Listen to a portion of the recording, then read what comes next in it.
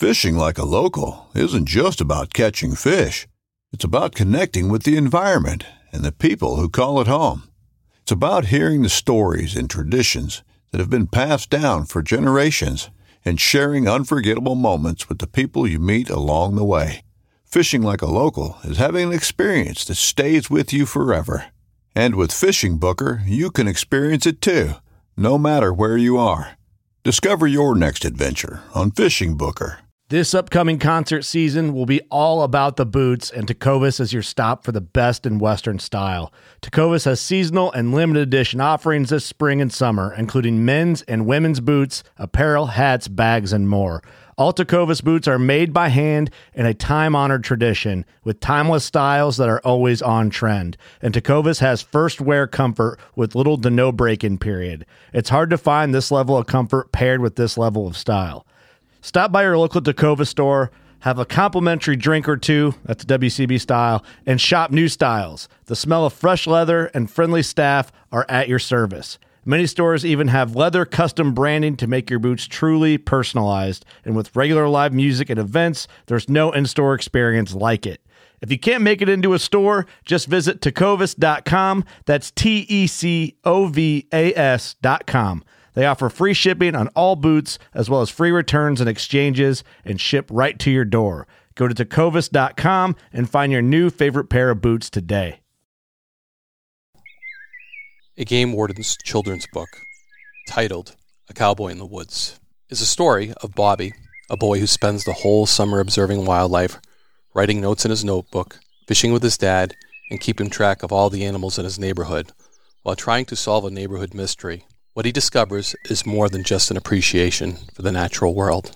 The idea for this book came from Wayne Saunders' own childhood experiences, growing up and exploring the woods and streams and lakes and ponds of his native New Hampshire.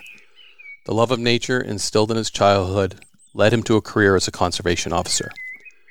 Wayne Saunders is a retired lieutenant conservation officer from the New Hampshire Fish and Game Department. Lindsay Webb is a naturalist, wildlife biologist, and environmental educator. Together, they collaborated with wildlife artist Ashley Mayers to produce The Cowboy in the Woods, the story of a boy whose love of nature leads him in unexpected directions. Available at wardenswatch.com and Amazon. Warden's Watch Podcast is now on Patreon, combining the Thin Green Line podcast and the Warden's Watch podcast on Patreon to bring member-exclusive extra content, both video, audio, and with product deals as well. Become a member to support our podcast and get something extra. Search Warden's Watch Podcast on Patreon. We love our children. We protect them. We guide them. We prepare them for life in the world. With all that we do, from deep in our hearts, we cannot control all things. Life-threatening illnesses and disabilities affect far too many of our children each year. While we cannot change the circumstance, we can make dreams come true. Dreams to provide hope, to provide spiritual healing and strength, to provide moments of happiness and relief in the hardest of times. We can give a glimmer of light and hope in a time of darkness and despair. Join huntofalifetime.org to help make dreams come true, to provide hope for children with life-threatening illnesses and disabilities. Hunt of a Lifetime is a non-profit organization fulfilling dreams for hunting and fishing trips to youth 21 and under with life-threatening illnesses and disabilities. Visit huntofalifetime.org to learn how you can make a difference.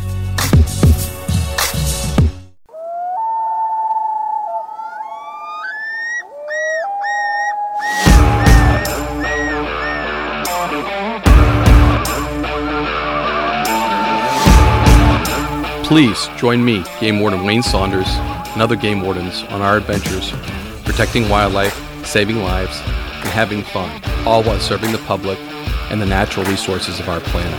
Listen to the tales and experiences of those who work in the outdoors while being entertained with stories about encounters with poachers, wildlife investigation, murder investigation, near-death experiences, search and rescue missions, wildlife interactions from game wardens around the country and around the world. When I retired, I realized I couldn't let go of that legacy, but rather wanted to share the passion, the commitment, and the stories of those men and women that call themselves game wardens. This is Game Warden Wayne Saunders, and this is Warden's Watch. Episode 77, The Rookie.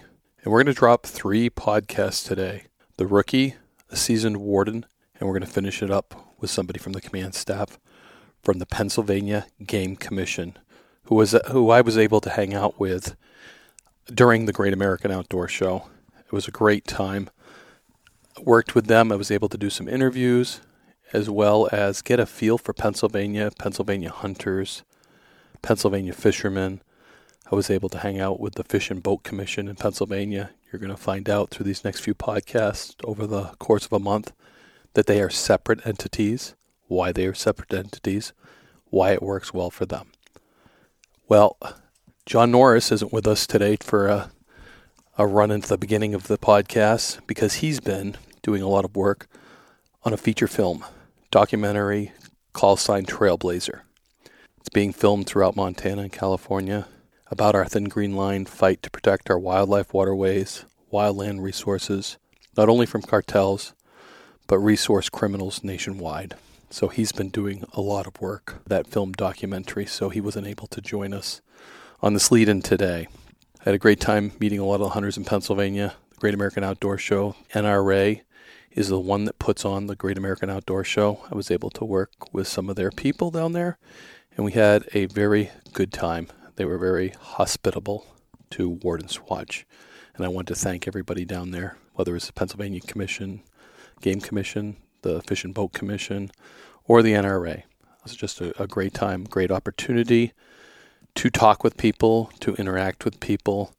A Hunt of a Lifetime was down there. You're going to be hearing some podcasts that I did with Hunt of a Lifetime. Hunt of a Lifetime and Warden's Watch have worked hand in hand almost from the beginning, and that was a great opportunity. I met some really great people that have worked with Hunt of a Lifetime for a lot of years, as well as a survivor from A Hunt of a Lifetime, which was really great to sit down and speak with him and talk about the program as he is just turning 21 and was able to participate and right now is cancer-free. So that's what's coming up in this whole month. So we're going to be dropping a lot of podcasts because I want things to be timely.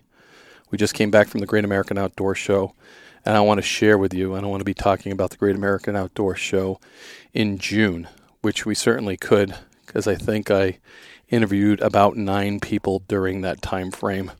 Lots of podcasts. My producer and I decided that we would drop like 3 at a time. We would highlight the Pennsylvania Commission with drops of 3 and Hunt of a Lifetime with a couple drops.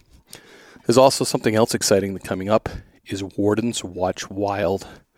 We have an all-new podcast which we're going to be engaging with wildlife professionals, biologists, lay people that have become professionals and experts in their expertise, whether they are bear expert or whether they are moose experts just by the type of hobby they do, the type of extracurricular activities they do, things like that, whether it's a rehabber that rehabs wildlife, whether it's a moose biologist out of Maine, whether it's a biologist out of New Hampshire or a regional biologist for the area. We're going to get a little tidbit about the wildlife in North America. I'm really looking forward to it. It's already been exciting. As a game warden, I thought I knew a lot about wildlife, and you do, but it's always cool to sit down with a biologist and learn some more. That's what I did. That's what I hope you're going to do by listening to this series. That's going to be released in the next couple weeks too. Lots of things going on. I think you're going to enjoy it. We're picking up the Warden's Watch platform. I'm hoping that all you guys will like it. And if you do like it, say so. Please give us a rating on whether it's Spotify, whether it's Apple Podcasts, or wherever you listen to podcasts. That helps us. Also, if you want to see it, it's on Patreon. You can actually see a lot of the interviews. There's a lot of extra content on there. Also, $5 a month helps us continue the podcast for sure. So if you just want to support us, that's a great way to support us. There's also a donation. If you go to wardenswatch.com, there's also a place to donate. And there's stuff there, Warden's Watch clothing, hats, although I'm not a big fan of their hats. But clothing, great clothing, sweatshirts, bags, coffee mugs, things like that. Anyways, we'll get on with this episode of Warden's Watch. The Rookie. So I am at the headquarters of the Pennsylvania Game Commission for this Warden's Watch. And the Academy, the Game Warden Academy, is actually attached to the headquarters buildings, which is really, really interesting. It's probably the first... I'd like to go through around the country and see how many are attached to their headquarters buildings. I don't think there's very many. I bet that you can count them on a hand or less. So I had the opportunity to sit down with Zach Salzgitter, who is a recruit for the Fish and Game Commission to be a game warden here in Pennsylvania, and he is in his last day of the Pennsylvania Game Commission Academy to be a game warden. It is your last day, right? Yes, it is. This is the last day before we graduate tomorrow. This feels pretty good, doesn't it? It's surreal, honestly. So yeah, spent 44 weeks here. It's kind of amazing feeling to know that it's finally coming to an end and we get to get out there and start doing the job. Because I can probably remember the last day. I'm like thinking back to the last day of my academy, which was 25 years ago, and yeah, that feeling was epic. It was just surreal. Yeah, and then to get to be that. But one thing, we had this conversation before that New Hampshire does is different and a lot of other states do and a lot of other states don't do, is we have a combined academy statewide. So Sheriff's Department, local police, state police, we all go to the same academy, then we break out and we do our own thing. There's some good things with that, I think, the camaraderie that builds. But walking down these halls today, I felt so much pride as a game warden and as... a kind of a spokesman for the Pennsylvania Game Commission Academy right now. I was like, this is going to be an awesome podcast, Zach, because you're walking down these rows to see the first Academy class. Day one. Tell me about day one when you get here, because I remember day 1, 2 in the Academy, Zach, and I bet it was pretty similar. Yeah, it was a culture shock, especially coming from my previous profession. I have no prior law enforcement or military background, anything like that. So when we showed up, there's people out in the parking lot in full dress uniform telling us what they wanted us to do. How'd they tell you that, though? I'm just wondering if I'm getting flashbacks here. So loudly and with burpees. Okay, it hasn't changed then. No. So it was a culture shock from the beginning. It's not, it was surprising to me. You kind of know getting into it, like it's a law enforcement academy. There's going to be stuff like that, but until you see it firsthand, you don't really realize what exactly it's going to be. So that whole first week was, just trying to, figure everything out, kind of get a feel for what the academy is going to be like, because it is a 44-week academy. So, you're in it for the long haul. So you kind of have to adjust and get used to the parameters that we do live here throughout the week. So just getting used to that. So let's go back. Like you said, you had no background. Why the switch up? Because you didn't go to college for this. Yeah, no, I went to college for journalism. I spent 3.5 years doing that, working at a local TV station. And honestly, I didn't like my job, what I was doing previously. I was sitting behind a desk, spent most of my day on Twitter, which most people think that's pretty cool. I just got paid to tweet most of the time, but I was tired of being stuck behind a desk, and the things I looked forward to was, after work, being able to get out in the woods and go hunt and do that stuff. When I was doing my senior project in college, I did it on wildlife management, a 30-minute TV show. And during that, I interviewed a game warden in the South Central region here for that senior project. So I got a chance to talk to him and everything. And during that interview, I remember walking out of the South Central Regional office that day like, wow, that's a really cool job. And I ignored those instincts for the next 4 years of my life. And then I saw an ad come up, and I just thought it was time and made the leap. It's a year-long recruiting process, too, so I was about 2.5 years into my previous career when I saw the ad, and then you go through a really long process, vetting everything, making sure that the best people in the state who apply for the job are the ones that end up in this room. So just getting into this room in the first place kind of felt like an accomplishment, knowing that there was only 30 people out of the entire state of Pennsylvania and other states that were first allowed this year. It was a select group already. That's a unique this year that they actually let non-residents apply for the position. Yeah, we have one person who's going to graduate who came all the way from Florida to be a Pennsylvania game warden. So his first time in PA was coming to this academy. And then we have 2 people from our neighboring state in New Jersey who made the jump over the border and are coming to Pennsylvania, the better of the 2 states. Yeah, no exodus. Oh, that's great. I think that's just a reflection of what's happening out there as far as recruitment by expanding that and trying to get like you said, the best candidates for this room. May not just be from the state of Pennsylvania, but now we have to expand because we're not getting the right candidates or enough candidates for the state of Pennsylvania. So we open up our doors a little wider, not to reduce your standards, but to give other people opportunities. Absolutely, and if they're willing to make the move and they're the right people, but all 3 of those people have been, excellent here and are going to go and take pride in their districts and take pride in Pennsylvania and, upholding our wildlife traditions. So they all done a great job. I think it's a good thing to incorporate that to continue the traditions we have here at RLSC. Absolutely, and that's part of walking down these halls and ingraining Pennsylvania game warden mentality. Yeah, every corner you walk around in this school, there's a different piece of history. You really get a feeling for all the other classes that have come through this school. Only 762 people have ever graduated from RLSC, so it is a select group, and you get a feel for every single one of them as you walk through the hallways and see the history that's up on the wall. Every previous class is hung up on the wall with their class pictures, and you really get a feel for there's prior cases hanging in glass around.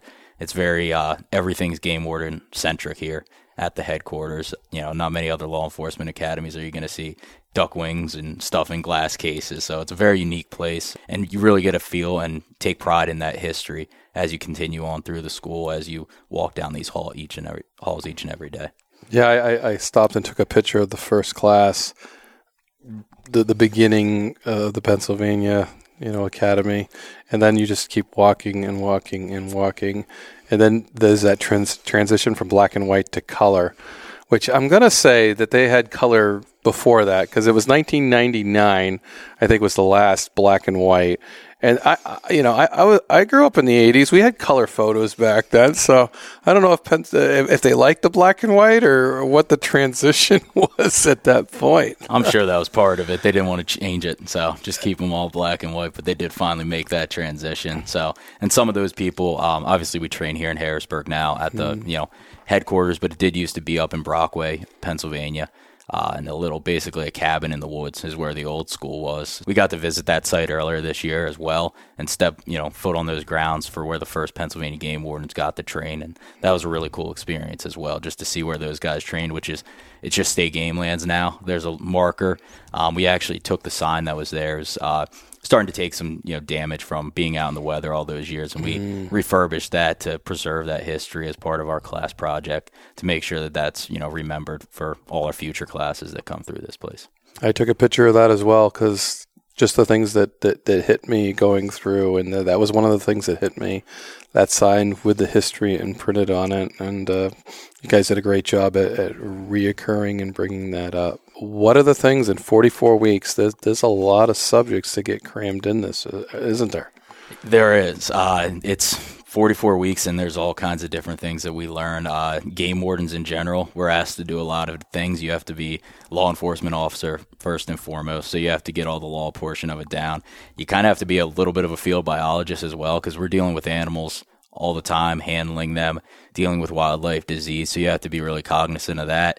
You have to learn about habitat. Our game wardens have the opportunity. One of the promotions that we can get within the agency is to the land management position.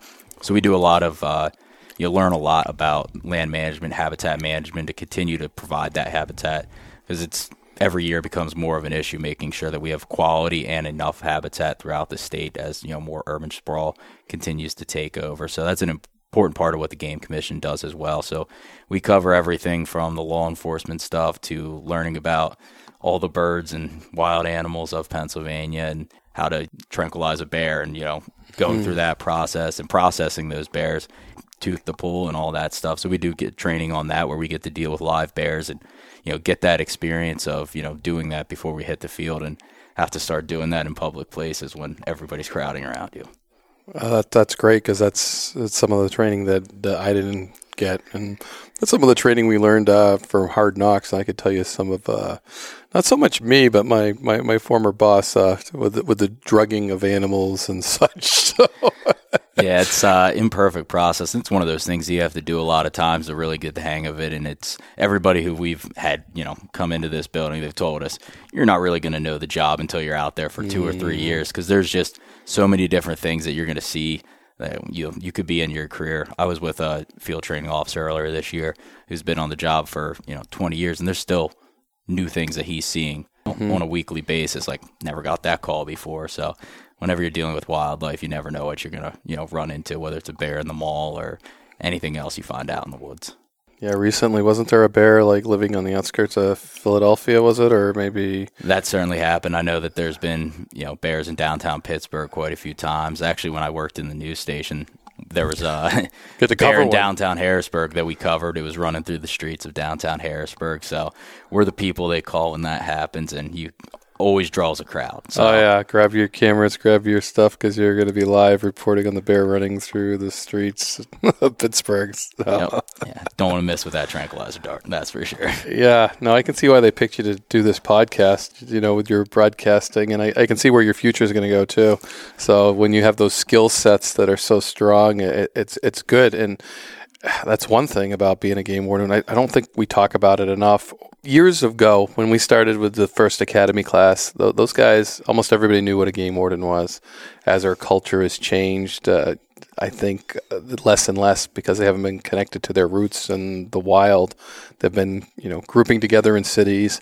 Shows like the Northwoods Law, Lone Star Law, all of those, I think have just brought it back up again, which is great. And that's kind of what I want to continue this podcast in doing those things. Getting back to the academy, I don't know. Sometimes I go down rabbit trails that I shouldn't. And that was just one of them. Class that maybe stood out in your mind that you enjoyed. I mean, I know we're talking 44 weeks, but something that grabbed you and kind of held you, because I was telling you what you were good at and probably what you may not want to gravitate to, but sometimes we gravitate as supervisors. We take people that are good at certain things and put them there, whether they like it or not. I mean, really all the hands-on stuff. I mean, we had a lot of opportunities. I learned a lot of new skill sets, while I was here. There's, everybody has a different background and different things they grew up doing. I grew up hunting and fishing and doing that sort of stuff, but never had that, personal contact with a bear. Just last week, I was never a trapper growing up. Never really had that side of it, and we got the chance to actually, skin out and process some pelts just to give us that knowledge, because when we're out in the field, you want to be able to talk intelligently and, get those points across to the trapping public and make sure that, they know that you're on the same page with them. So just really all the hands-on stuff. Anytime you can get out of the classroom, it's usually a pretty good experience. We got to go up to the elk range when we were doing the stuff with the bears as well. Pennsylvania does have that unique thing where we have the elk in our north central region, so we were able to get up, and that's the first time I'd ever seen an elk in person in the wild. So that was a cool experience just to get up there and see them. It wasn't the rut, so they weren't bugling, but it was still amazing just to see them this summer. So that trip up to the north central where we got to handle live bears and see the elk and everything was a pretty amazing experience. No, they're certainly an amazing animal, and to have the most eastern herd there is something, again, Pennsylvania should be proud of, and to reintroduce those animals, because a lot of us travel very far to go hunt them and see them otherwise.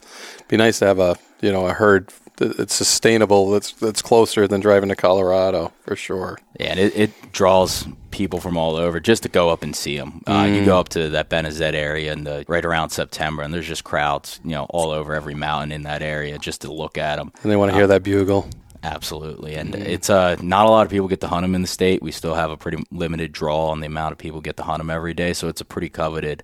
Every year you get 400-inch bulls that are shot in this state, so a lot of really big animals, and it's a cool culture to go up there and just see how invested everybody is, not just the hunting public, but the non-hunting public as well, who just enjoy the wildlife and want to go out and see it, because as the Game Commission, a lot of people think of us as, we're here for the hunting public, which we are here to represent them and, preserve that hunting heritage, but we're also here for the non-consumptive, people in Pennsylvania who just want to see the wildlife. So we're here to preserve it for them as well. So it's good to see that's one of those things that they get to enjoy and that people have really, grabbed onto up in that area. Yeah, and having them understand each other too. I think that's important, because I think that's where the gap lies. The people that want to see it, want to preserve it, they don't understand conservation as a total, but there's a learning moment there for those people. to understand what hunters do, how we conserve. And it's not just preservation. It's about using the resource wisely to have a healthy herd, to grow that herd, and still do that. And I think it's a learning moment for everybody. So that's a great aspect of that. I'm going to go down a rabbit trail again. I'm going to tell you about my first elk experience. I retired, and my retirement gift was to go to Colorado elk hunting. So I went with my father and brother-in-law, and we went 5 days prior to acclimate to the high elevation, as well as do some scouting, because I just got something. I just couldn't hire a guide to take me out as a game warden. It takes a little pride away. So I'm like, I can do this, and did my normal research, calling the local game wardens and such, and getting good areas. Then there was plenty of other hunters there. One of the things he said, just get a mile off the road, you hardly see anybody, and he was very correct. Didn't mind hiking in, and some of the first hikes I took, it's like 2.5 hours in, and I could see this big long field, and there was elk at the back, and I got my binoculars, and there's a bull down, and there's a whole herd of elk down there, and I'm all excited, but I'm like, they can see me coming a mile. So I tried to come down the edge of the woodland and kind of sneak up on them, and that just didn't work. But they just went in the woodland, right in the wood edge as I got there. So I just started tracking them, and as I got to the edge, he let out a bugle like 30 yards from me, and I was like, the hair on the back of my neck stood up. I could hear the cows mewing, and he just wouldn't stop bugling. And all of a sudden, from across the valley, another one opens up. And I was in awe. I was total awe. I was in the middle of nowhere by myself with a bunch of elk. And it was towards the end of the season. It was going to be the first rifle season in Colorado. And it was just so I had to share that with you. So, because I agree that the things are majestic, and anybody that hunts them appreciates them. Anybody that sees them appreciates them. And to have the herd this close to on the eastern seaboard. Yeah, I just had a conversation with a biologist the other day to see like where elk were and what their habitats were before we got here. Did we have elk in New Hampshire, Maine? I think we were in that woodland caribou area more so. Definitely. So anyways, that's my elk story, but I'm glad that you had a similar experience, because again, being a Northeast warden, I never had that elk experience, and that was my elk experience, but I can understand why that stands out with you. Yeah, I think every hunter, anybody who spends a lot of time outdoors, you like you said, that surreal experience when you're sitting there and hearing that elk bugle. Even with other wildlife here in Pennsylvania, you spend enough time in the woods. Everybody has those moments that they can kind of look back on where you just get to see wildlife in a different light, which is one of the really cool things about. Gives you that appreciation for wildlife and wanting to protect it and make sure it's here for future generations. Other things that I really didn't like about that wildlife as an officer, and the older I got, the worse it got, was sometimes we have to destroy those things because those bears get acclimated to people. When they find out there's a refrigerator in every one of those boxes that we call homes, and they can go in there and there's food in there, that's a serious problem when the bear starts breaking into the house and get into the refrigerator, and then he goes from house to house to house. And that's just the downside of the job, is sometimes we have to destroy these animals that have bad behaviors. Yeah, and it's one of those things where it's kind of a double-edged sword, because you do have to, it is one of the unfortunate parts of the job. But when you look at it from a larger population perspective, I think it's easier to let the public know, who might not understand why you're doing something, the importance of doing some of those things. Because not only is there the, actual biological carrying capacity, but there's a social, carrying capacity as well. So if that bear's, habituated and it is coming in and causing damage to people's homes, that's something that has to be dealt with, because, bears have to have their place and humans have theirs. So, and that goes with a lot of animals. If you explain, disease and CWD, why, some of the things we're doing are necessary to protect the population as a whole, and making sure that they, have their place going forward. Yeah, no, that was well said. You got a really good education here. I'm impressed. all the things that took me, 20 years to learn, for sure that they're teaching you here at the academy. So that's great. I just, there are downsides to our job that we don't care that we have to do. And that's what it's not all roses. I want people to know that. And game wardens put their lives on the line. You guys are armed. You deal with, suspect poachers. Just recently, law enforcement was killed in Germany from poachers. It's a fact of life that it's a dangerous job. So I don't want to let people forget that as far as animals go, when we interact with animals, and as far as people go. And whether it's poachers, whether it's criminals, because we're starting to engage in a lot of different criminals in the woods. They seem to want to go to hide there. And that's where we operate. They used to not feel as comfortable in the woods. They're starting to get a little more comfortable. I'll say COVID sent everybody to our great outdoors. Criminals, great people, all kinds of different people. And so as far as what kind of stuff did you learn in the academy in dealing, the firearms, the defensive tactics, the verbal, we used to call it verbal judo. Do they still call it verbal judo, or is it more of a communication skills? Yeah, verbal judo is definitely still used. Okay. And that's what we were taught and what we kind of go with. That's your first line of defense. Because just talking to people, treating them like humans, you're going to deal with people who aren't going to be happy. You're giving them citations. They're not always going to be happy. But if you can treat them with respect and explain things and just tell them, be honest with them and use some of those verbal judo tactics. We did a lot of training on communications. We had some specialists come in. Jeff Bale, who will be speaking at our graduation, came in and did a lot of work with us, just not only on, how you talk to people, but your body language and stuff like that. People are going to pick up on that, and you should know how to pick up on that as well. So we did a lot of training on that because at the end of the day, we want every interaction to go smoothly. We're going to deal with people who aren't happy to see us or have done something wrong, but more times than not, you can disarm them and make it end a good ending if you just talk to them and work on those communication skills. I know it's something that I dealt with. We do a 10-week field training where we're out with veteran officers and stuff. And I dealt with quite a few people who weren't happy to see the game warden. But if you just talk to them and understand their situation, you mentioned the firearm stuff. One of the cases we had was there was a felon not to possess out in the woods who had heroin in his backpack. So not something you're expecting when you're checking a squirrel hunter. Mm-hmm. And he started out really upset, but using some of those skills that, we learned from Jeff Bale and our other instructors here, we were able to get him to a place where he was calmed down, and we were able to, make the scene safe and also make sure that we collected our evidence, did all that stuff in a safe manner, and that he felt safe as well. And he was willing to sit there and talk to us then, and was, by the end of it, he's thanking people like, thank you for, working with me. So, he was in trouble. There was, things wrong there. But at the end of the day, he was, willing to work with us because even though he's doing stuff wrong, we treat him with respect. We did things safely, but we also respected him and treat him like a human. No, that's great. That's great. And that's so important in this day and age that, if you think of all the incidents back of those skill sets, if you just treat them like a human, probably wouldn't have half those incidents for sure. And Jeff Bale has podcasted with me, and what a great resource he is. Just the information he can give you in the training, the sit-down training and the schooling, that's really, really important. And I'm just glad that you guys are able to take advantage of his training. Yeah, he was down here for a whole week with us, working on those communications things, and it was really cool. Just the little nuances that you don't pick up on, but once he shows it to you, you're talking to people, you start to pick up on it. Whether it's the wave or somebody scratching their nose, some things that other people aren't going to notice, or maybe assign. They might see it, but they're not going to assign it to what does that mean. Yeah. Whereas he's done the studies and has really worked on collecting some data to prove some of those points that it does work. At the end of the day, a lot of his tactics, I know they worked for me and they worked for the rest of the class when we were out in the field this fall. So it was definitely really good training. Yeah, it's kind of a shocker, isn't it, when you actually take something from class, you use it, and you're like, wow, that really worked. Yeah, sometimes things you don't even think you remembered, and then you use it. I was like, oh, yeah.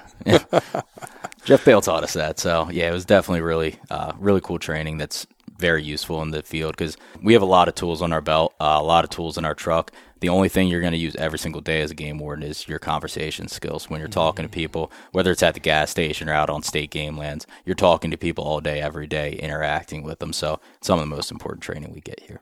Yeah, no, that's so true.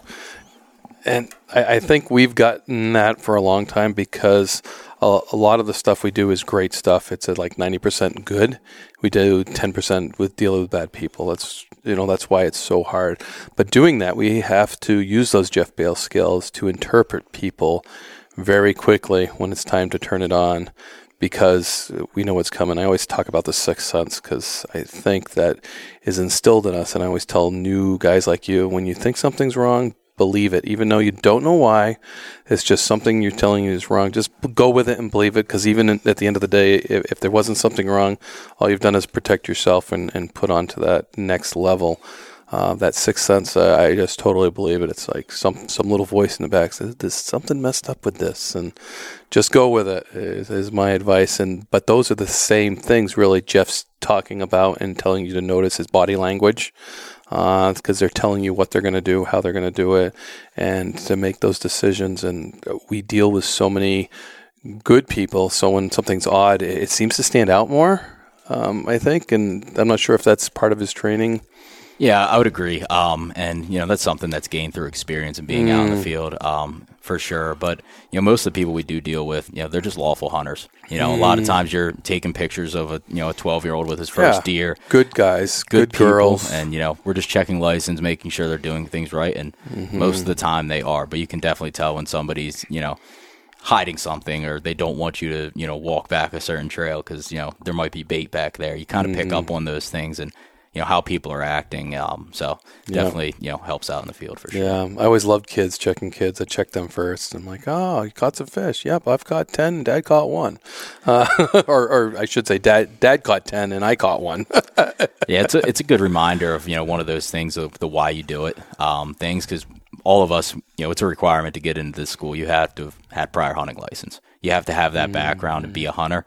And it's the reason most of us are here is because we grew up with, hunting with our fathers and our grandfathers, and we have that, love for the tradition that we have built here in Pennsylvania. So getting to see, kids out there excited for their first season, for their first deer, it's always cool to see the smile on their face and the excitement, because obviously we are losing hunting numbers across the country. It's an older hunting population to see those young kids excited to get out there. I did a hunter ed class earlier this year in Armstrong County. The place was whole entire sportsman's club was packed with kids. Probably had 60 people in attendance. Wow. And it was really cool to see that younger generation excited to get out there, get out from in front of the TV and just, go enjoy nature, and all we have to offer here in this state. Yeah. And Pennsylvania brags of the largest hunting population. I think they go back and forth with Ohio. I think the numbers reflect. So that's a huge heritage to have and a huge responsibility for you guys to police the hunting ones. And I think it's really cool that you have that foundation of support too. Yeah, absolutely. It's, you want to preserve that heritage that we all grew up with. And, obviously with our education, we know that, at one time we didn't have animals here in Pennsylvania. There was a time where our deer populations, our turkey populations were decimated.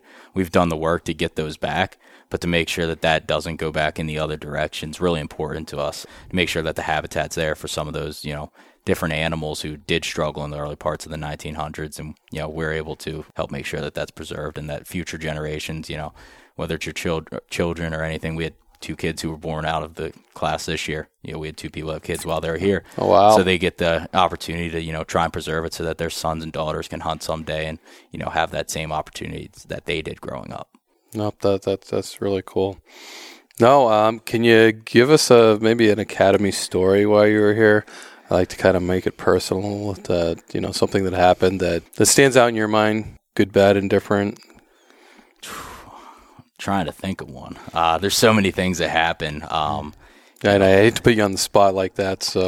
But I just the personal stories, sometimes, and I know an academy is very boxy, but within my academy, I can tell you some stories. Probably I shouldn't tell some of them, but I remember when it was defensive tactics. I was a wrestler and I could get out of a lot of moves. So the instructor I got selected for some reason, and he kept putting me in different pins. And I kept getting out of them. Then he got mad, and then I got hurt. Yeah, that definitely happened. So, there's so many things that happen.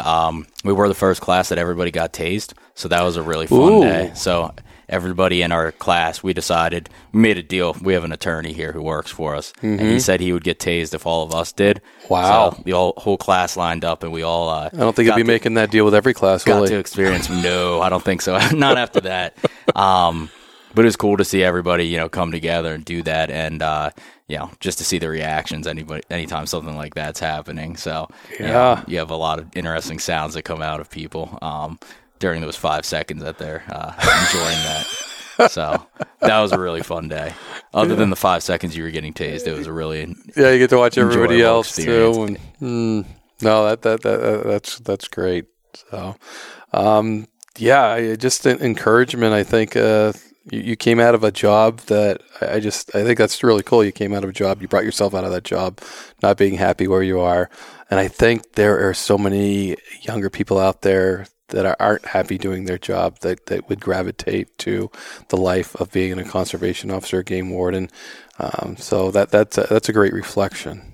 Yeah, and it's one of those things. I think you see it with, I'm one of 24 people that's going to graduate tomorrow. And you look across our class, there's everybody from the age of 22 to 44, people of all ages, of all backgrounds. We have, people who are former military. We have a former engineer. You have me. You have people from all different. We have people with wildlife degrees. There's so many people with so many different experiences. So that was one of the really cool things over the 44 weeks. You all come here day one. You don't know anybody. You don't know their background. Just to see everybody come together and really as a family over those 44 weeks to work together. Because it's one of those settings in any law enforcement academy.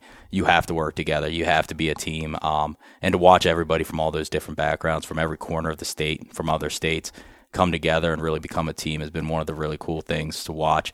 Where we came from day one to now, we're a completely different class. Yeah, so that was really cool just to see all those different people learn to work together and really build a little family while we were here for the past year. There's no doubt, and just so all the listeners know that this is a paramilitary type of academy. You march, you learn how to march, you do all kinds of things. You stay here, except on the weekends. I'm assuming you get to go home. Yeah, we get to go home on the weekends, but over the 44 weeks, we come in on Sunday night, and we're here until we're dismissed on Friday. And during that time, it's like you said, it's a paramilitary academy, so we are doing all those things. There's obviously high expectations in the school because we're going to have high expectations when we're out in the field. So you have to be able to prove it here, and we get to learn all those skill sets. We do a lot of firearms training, all that sort of stuff to make sure that we're prepared when we do get out in the field. Yeah. Pennsylvania is known for its forensics. A lot of other states come here to train. And do you get a big chunk for forensics in the basic academy? We do. We get a good. I think we did a full week, and then other slots throughout the year where we learn different skill sets. But we definitely get a good amount of training on wildlife forensics. It's one of those things where we're a one-man band when we're out in the field. You're basically by yourself. So when you go to work at deer case, you have to be able to do a full necropsy on that animal and try and figure out. We do have resources if it's a more complicated case where we can, we work with East Stroudsburg University for our DNA with different wildlife cases. But for the most part, you're doing a lot of that field biology, trying to figure out when that, we learn how to, find out how long ago an animal died, based on like pupil dilation and different factors. So we do get a lot of that, education. One of our, resident instructors here kind of leads up that course and has a background in that sort of stuff. So we definitely learn that stuff, which helps us when we're out in the field and you're looking at something and you're trying to piece together what happened to that animal and when did it happen. That's a skill set that really helps us in the field. Oh, absolutely. Those are one of the things that stands out in my mind because we had trained the trainer. We sent guys down here and, they brought that back and that was extremely helpful to us. And I know you guys have a great program and I assumed you got it in the basic academy. I wouldn't see why they wouldn't because it's really, really good and gives you a skill set that you'll use throughout your career. So, but geez, Zach, I always say to people, this podcast is as much as your podcast being a game warden as it is my podcast. So you got anything in closing? Yeah. So, I think just reiterating, here at the Pennsylvania Game Commission, it's a big family. We had, not only all the different wardens who have come in and taught us throughout the year and, shared their experience of, being in the field for 20 plus years. We have resident instructors who come in and stay here and decide to come back to the academy, live with us here. And all the work that goes into getting a cadet class from week 1 to week 44, it's a lot of work from a lot of people. Every single person in this building, whether it's marketing, whether it's the biologist, they've all been over here to share their expertise to try and make us successful. So I think as a class, we just, we thank all of those people. We all had FTOs where we went out for 10 weeks and they took us under their wing and showed us how to do the job out in the field. So all of those people, whether it's the resident instructors, all the wardens who have come in, we've had hundreds of instructors from all different agencies, biologists, civilians, people from other, Jeff Bale coming in from, other states. So just thanking all those people, because they really, went a long way in making sure that we made it to this day and have the skill sets to go out there. And, starting next Wednesday, we'll all be in our own districts and have the opportunity to put those skills to the test. Yeah, you got me all fired up because I'm reflecting back, and that's an exciting part of your career is getting out there, getting into your respective patrols, and like you said, starting to learn the job, giving the skill sets here, and now you're going to be applying them to real life. And it's been using that word epic a lot lately, but it's the kicking off, and I'd do it all over again, man, if I could, for sure. Can't remember all the bad stuff. I remember all the good stuff. That's the way you want it. I think everybody's excited. We all have our districts where we're going, and everybody's exciting. Do you have any, advice as a, somebody with 23 years of experience, anything you'd pass along to the class as we move forward into our districts? Geez, that's a good question. I have a lot of advice for their supervisors. One thing I found with younger people coming in, they always wanted my advice. And to be honest with you, I wanted their blank canvas, so to speak, because there are guys out there who made cases that I couldn't. They took it a whole different route because I let them alone. I didn't want them, every now and then as a supervisor, you want to guide them back to where it is, but I really wanted a different perspective, and I let them go on their own. And when they'd ask me, I'm like, nope, I'm not going to give you any help right now. If you get off that trail, then I'll kick you back, but I want to see what you can do. And so many of them took different angles than I ever did, and they caught poachers that I didn't catch. And it was because of that blank canvas, so to speak, that they went in there with a different open mind and took it on from the problem from a different direction, and were successful. And I really enjoyed that about bringing new guys in and giving them their lead, so to speak, and learning from them. Technology is always changing, taking what they can bring to me and using that. Yeah, so I don't know if it's so much. I think be yourself is probably the biggest thing. Your skill sets. As a supervisor, I always like to use people's strength and match them up with other weaknesses. One of the hardest decision I ever made in my career was selecting a sergeant as a lieutenant, and I picked someone that was totally opposite of me. So we'd make a good team. So his strengths were my weaknesses and vice versa. And that just had balance. And that was the hardest decision because I had to tell somebody that I had worked with for a very long time that I considered a very good friend that I didn't select him. And that's a tough thing.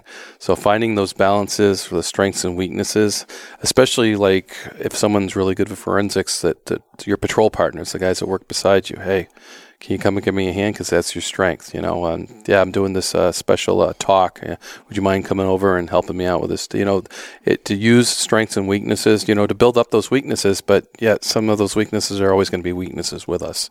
I didn't write a book because I'm not a big writer. Okay, I wrote a children's book. That's more my level when it comes to writing.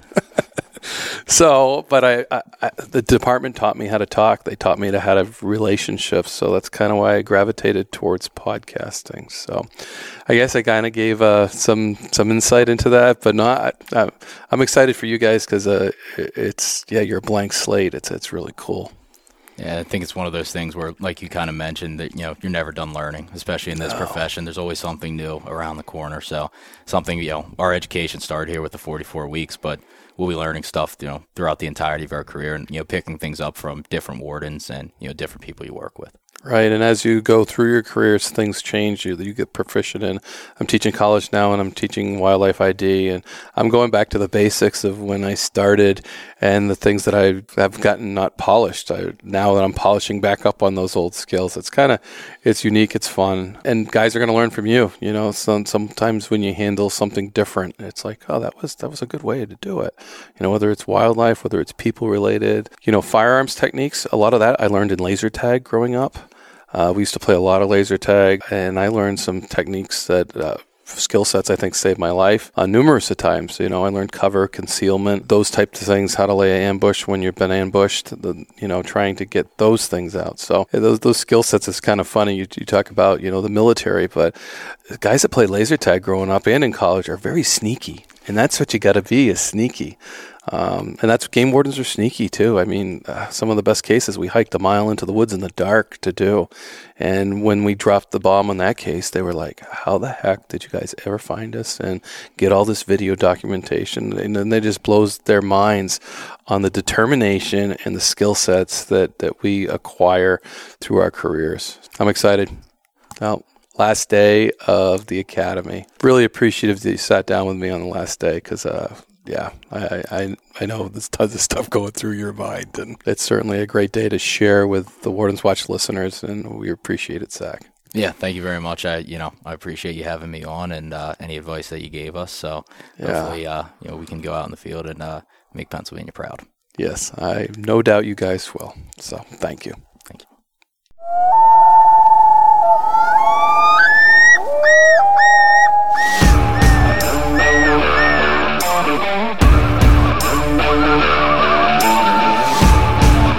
Please join me, Game Warden Wayne Saunders, and other game wardens on our adventures protecting wildlife, saving lives, and having fun, all while serving the public and the natural resources of our planet. Listen to the tales and experiences of those who work in the outdoors while being entertained with stories about encounters with poachers, wildlife investigation, murder investigation, near-death experiences, search and rescue missions, wildlife interactions from game wardens around the country and around the world. When I retired, I realized I couldn't let go of that legacy, but rather wanted to share the passion, the commitment, and the stories of those men and women that call themselves game wardens. This is Game Warden Wayne Saunders, and this is Warden's Watch.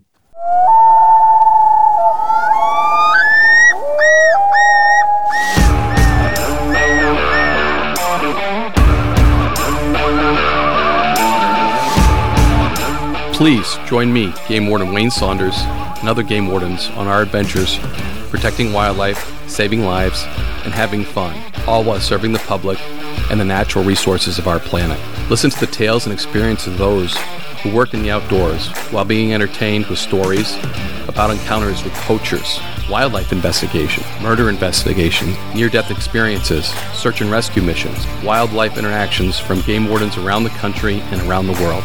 When I retired, I realized I couldn't let go of that legacy, but rather wanted to share the passion, the commitment, and the stories of those men and women that call themselves game wardens. This is Game Warden Wayne Saunders,